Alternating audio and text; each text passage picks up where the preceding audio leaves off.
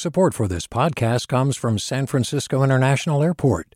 At SFO, you can discover award-winning flavors and unique shops all before takeoff. Learn more about what's at SFO at flysfo.com. Hey there, this is Brittany Luce from NPR's It's Been a Minute. KQED's podcasts like The Bay Curious, Mindshift, Right Nowish, and more all tell the stories of the Bay and beyond with reliable, human-centered journalism. They aim to inspire, make you think, entertain, and expand your understanding of the place you call home. Here's how you can support podcasting at KQED. Showing your support is easy, and you can join Brittany in supporting KQED Podcast too at donate.kqed.org/podcast. That's donate.kqed.org/podcast. From KQED. Mic check, check one, check two. Are we here? All right, we're here right now. Ish. Welcome in. This is Right Nowish. I'm your host, Pendarvis Harshaw, coming to you to talk about how we talk about things. People, places, our earth, and our experience on it. It's National Poetry Month, so language is at the top of mind, and we're celebrating Earth Day, which is a time to reflect on the sustainability of our planet and our role in protecting this globe that we call home. At the intersection of environmental justice and language is Teresa Siangatonu, an internationally recognized poet from the Bay Area who has family roots in Samoa.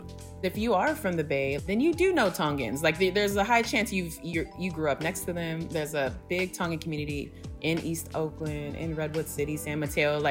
So how do we expand our empathy to really sit with, okay, let's learn more about what this community is holding in this moment. We talk community and climate change, poetry and the Pacific Ocean, natural disasters, and knowing your neighbors. Right Nowish.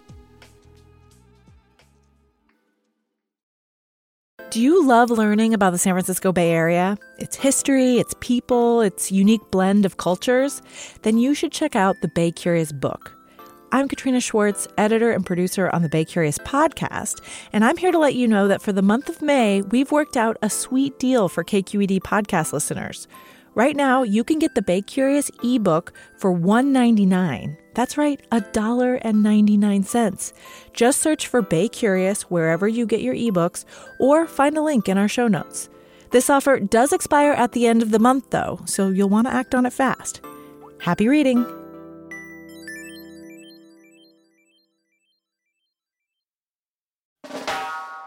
Hey, what's up? I'm Pendarvis Harshaw, the host of KQED's Right Nowish podcast. Donations keep independent journalism alive and healthy. And you support outstanding journalism when you support KQED. So if you haven't yet, check out donate.kqed.org/podcast. That's donate.kqed.org/podcast. For those who don't know, there was an underwater volcanic eruption right on the coast of the island and kingdom of Tonga in the Pacific, in Oceania. And it was so ginormous that it reverberated across numerous islands. And even off the coast of California, there was minor flooding in Santa Cruz County, for instance. This happened in January 2022. I saw a lot of Tongan friends of mine and just community really nervous about not getting a hold of family members on island. And then I also saw just the power of the Pacific, of the ocean herself, in terms of how the waves of eruption like that could reach our coast here in the US, here in California, right? And it speaks to this notion that I hold with me all the time, that Hawaiian scholar, activist, poet Haunani K. Trask talks about in her work. Upon the survival of the Pacific depends the survival of the world. Because so many times the world kind of relegates us to the margins of their consciousness, of world maps, and forgets that there are people from water, like my people, that people only hear about when it comes to natural disasters or hear about when it comes to tragedy. You know, what happens in the Pacific should matter to all of us. When I thought about speaking to you, it was about how can we keep this story alive, make sure that it's not just something tragic happens and we gloss over it and we move on, because we know that this will impact people for some time to come. So how do you keep that in people's foresight? to your point of like, how do we keep it relevant? How do we keep it, on people's consciousness? I think social media helps that a lot. So right now, there's a lot of relief efforts happening to support those in Tonga. So a lot of flyers going around about donation sites. And then I think it's also a great time to talk about, what do people know about Pacific Islanders outside of devastation and climate change, outside of, your honeymoon vacations? I think it's a good time to always talk about that. But if we're talking about, what happened in Tonga, let's talk about Tongans. Let's talk about how the Pacific migration even came to the US. Like, let's have more nuanced conversations about it. I think art helps that. And so I think my lane a lot of the times is to help language and stand in the gap between what people know, what people don't know, what people need to know, and using art. All right, so growing up out here in the Bay Area, we've got folks from all over. Neighbors are often impacted by things happening on the other side of the world. And you use your art to help people see that. One piece I see you doing that in is your poem titled Atlas. You wrote that over 5 years ago, but it still has huge implications today. So many of us come from water. But when you come from water, no one believes you. Colonization keeps laughing. Global warming is grinning all at your grief. How you mourn the loss of a home that isn't even gone yet, that no one believes you're from.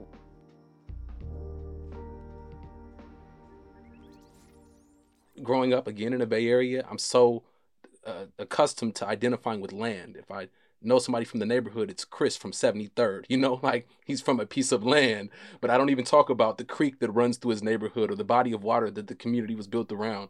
And so this Atlas poem, you do a wonderful job of identifying water with people. Do people receive it that way? You really hitting it on the head with the reasons I wrote it, like, and really expanding our notions of where we come from, that not all of us just come from land, but that it is the water that surrounds us too, and it runs through us and our communities. Because I come from an island and my community comes from an island, water is of importance to us in those ways. But water is important to all of us. I think being from the Bay, like, we are water people.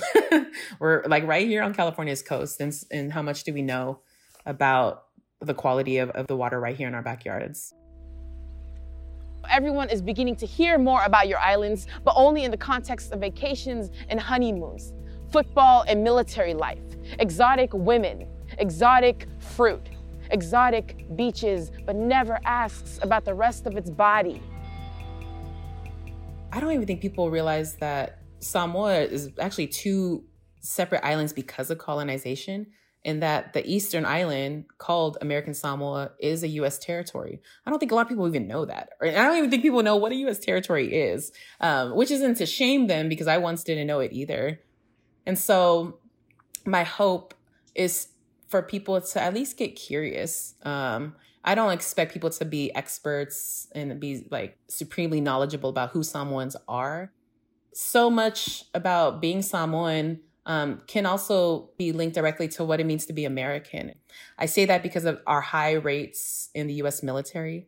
I say that because so much of people's touch point into who Samoans are through the NFL, that we have a high rates of scouts and recruiters coming straight to American Samoa to recruit boys off the island to be drafted into the NFL. I want people to care enough about helping to connect those dots for themselves, because there's a deep colonial history to why that is, why Samoans are who we are. When people ask me where I'm from, they don't believe me when I say water. So instead, I tell them that home is a machete and I belong to places that don't belong to themselves anymore. Broken and butchered places that have made me a hyphen of a woman, a Samoan American that carries the weight of both colonizer and colonized, both blade and blood. It sometimes feels like the hyphen itself is like this bridge with no railings. So you just don't know if you're safe. You don't know how to traverse it all the time. And I think part of being a bicultural kid in diaspora is that I am always yearning for a sense of belonging in being Samoan enough to claim my Samoan identity, but sometimes not feeling adequate in living up to what that means because of things like language loss and how I don't fully know my language anymore, or never learned it because my family was in survival mode when, they immigrated here and thought teaching me English was going to be more helpful for me and my upbringing. It's also rejecting my Americanness sometimes because of U.S. imperialism and how much it has desecrated, not just the Pacific, but so many of our countries.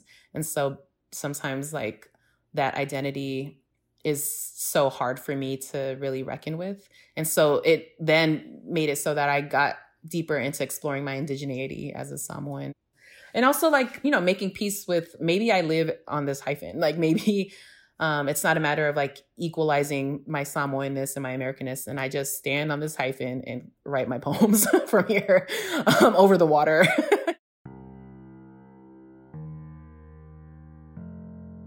California, nestled on the western coast of the most powerful country on the planet, Samoa. An island so microscopic on a map, it's no wonder people doubt its existence. California, a state of emergency away of having the drought rid it of all its water. Samoa, a state of emergency away of becoming a saltwater cemetery if the waters don't stop rising. Since writing this piece 4 years ago, over 5 years. It's almost over 5 years ago. Yeah. And where's it taking you? It was one of the poems that I took with me to the UN Conference on Climate Change in Paris, where the Paris Agreement was created back in 2015. It has been the door that has remained open to many opportunities that I've gotten to expand the conversation of who Pacific Islanders are, what is at stake, and what is the cost of not knowing what's happening in the Pacific in terms of the climate, and why people should care. And so that little poem means a lot to me. Little poem. You can't just... No, not a little poem at all. You presented it in front of the United Nations. Like, what did that feel like? It felt exhilarating because, you know, it's a global stage. Like, people came from around the world to spend a few weeks together to talk about how are we going to get ourselves out of this climate devastation? What are our best solutions? I am grateful for the times in which I can share work about the Pacific, about being Samoan, something that maybe they didn't have any knowledge of before that poem. And I'm always just thankful and grateful for those opportunities to share work in those ways. But there is this element of tokenization that happens often. People want to hear your story to an extent. They for sure want to hear the tragic, traumatic parts of it so that we can feel something, so that we can be stirred up with emotions in order to get people to care and get people to change and get people to act. But then there's like this gross feeling to it sometimes too, where it's like there's this extraction, which is ironic, right? Around like extracting people for their trauma, for their most devastating parts, and not like seeing them as these whole human communities that deserve more. And so these climate convenings are interesting in those ways. And so I tend to just try to manage how much energy I give to who and why we're in a community. It's like trying to heal the system within the system. I mean, we don't even have to be at a global convening to feel that. I think that's a daily thing for me. Like, ask more questions about like, what are people's intentions? Am I clear on my own values? Am I aligned with them? You mentioned value. How do you show your value as an artist in this line of work? There was a moment where I was in some kind of Bay Area organizing space in which the facilitator was asking us like what our values were, and asking us, more importantly, like, do we know what our values are? And how do we know what they are? And she was asking us, like, do you write them down? Do you review them? Do you adjust them? And I had to get real with myself around like, no, I don't do a lot of those things. I think we, in our head, theoretically, is like, yeah, I have values. Of course I have. Who do you think I am? But it's like, oh, but how do I measure if I'm living aligned with my values? My mentality is always village-centered, and it's how I know the deepest parts of who I am as an individual. Like, really using that knowledge of who I am and what my values are for every decision I make as an artist. Trying to like discern between like, okay, how can I give but not pour myself until I'm empty? You know, like how can I also get real with my capacity? I think it's a daily practice, and I'm not an expert at it at all. I think every day I'm trying to figure out how to do it better. Man, I never write down my values. As much as I write, it's like a duh. I write everything else down: to-do list, shopping list, anything else that's like a targeted intention. Now that we're talking about it, I actually should revisit it because I haven't looked at them in a while. I mean, and it makes sense to revisit it now as you take on new journeys, right? Right. Speaking of the new work and what you're working on now, what's brewing in the lab? The main project I'm really putting a lot of my heart into is a young adult novel that I'm writing. My protagonist being a Samoan girl from the Bay who's just grappling with why climate change should matter to her in her life. She isn't as clear of like why she should care about it, but not realizing that climate change really cares about her and is really invested in her community, the environmental racism she experiences. And what's the difference between talking to a young adult and talking to the United Nations? I've held writing residencies throughout the Bay. I've watched their brilliant minds connect dots in real time where I'm like, oh, they care. Like young people care a lot, actually. Not only do they care, they have a lot of anxiety, this current generation, around their future, the future of the planet. But like, what planet will there be to carry out their dreams if we don't pay attention to this now, but also if we don't have them at the front leading us in this. And so young people are the reservoir of hope, and they hold the hope for all of us. There is something that about writing towards young people and writing for young people that keeps my humanity intact too, where I'm like, no, young people are the reason, the truth, and why I'm even taking on this challenge to language these books. You use this term so gracefully. Language, to language something. Yeah. I like it. I'm going to start saying it. But what does it mean? Oftentimes I'm reminded that like when many colonizers came for our land, what they also attempted to come for is our language and our ability to communicate with one another, to pass down history, to pass down tradition, our culture. A lot of that was what our colonizers try to strip from us as well, because they knew to do so would be to really prevent us from surviving. When I write is when I feel the most free and when I feel the most capable of imagining what our collective liberation could look like, what justice could feel like. And so the act of languaging is, it takes up space in ways where I'm like, it accompanies me on this journey in a lot of ways. And I owe a lot to my ancestors for, like letting me inherit the gift of writing and the gift of languaging. Do you ever think of yourself as a climate changer? Yeah, I do now. It took me a while to really own that I'm an environmentalist or I'm a climate change organizer, because I thought I had a perception of like, you had to care about this work in a particular way to deem yourself as a real and true climate changer.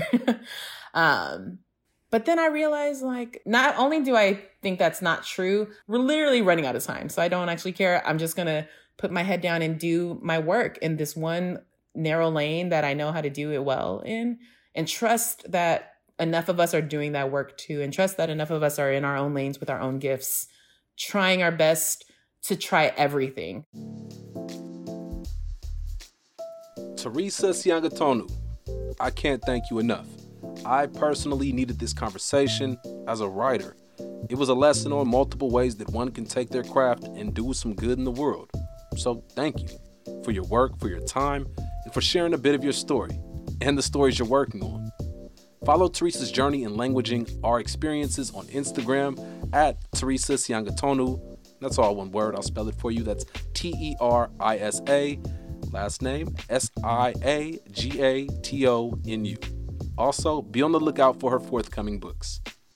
Marisol Medina Cadena is the producer of this show. Jessica Platchik is the editor. Our engineer is Sil Muller. Justin Ebrahimi and Ria Garawal are the engagement specialists. Our engagement intern is Ashley Ng. Our production intern is Corey Antonio Rose. Kiana Mogadam is senior producer of podcasts. KQED execs are David Marcus and Holly Kernan. I'm your host, Pendarvis Harshaw, asking that in addition to hugging a tree, take some time to go listen to the water. Peace. Right Nowish is a KQED production. Hi, I'm Sasha Khokha, host of the California Report magazine. Every week, we bring you stories about what connects us in the giant, diverse Golden State. Because what happens in California changes the world. I love this place. We were once seen as like the place to be, California. The land of milk and honey. That's where you go to Sunshine State, but we just have challenges right now. KQED's California Report magazine. New episodes drop every Friday, wherever you get your podcasts.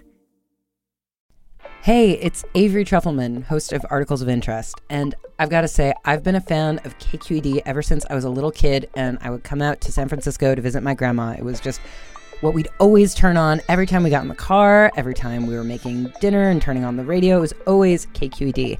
And then over the years, I've become a massive fan of KQED podcasts because this is local reporting at its best. These are answers to questions you've always wanted to know, interviews with exciting, unusual voices, necessary journalism, all told with love and care and artistry. And did you know that a majority of KQED's funding actually comes from members? It's just people like you and me supporting the programs they love, while also getting access to cool events, behind-the-scenes footage, and so much more. If you want to sign up and be a part of this amazing community, visit donate.kqed.org/podcasts to become a member today. That's podcasts with an S. Thank you for listening, and thank you for your support.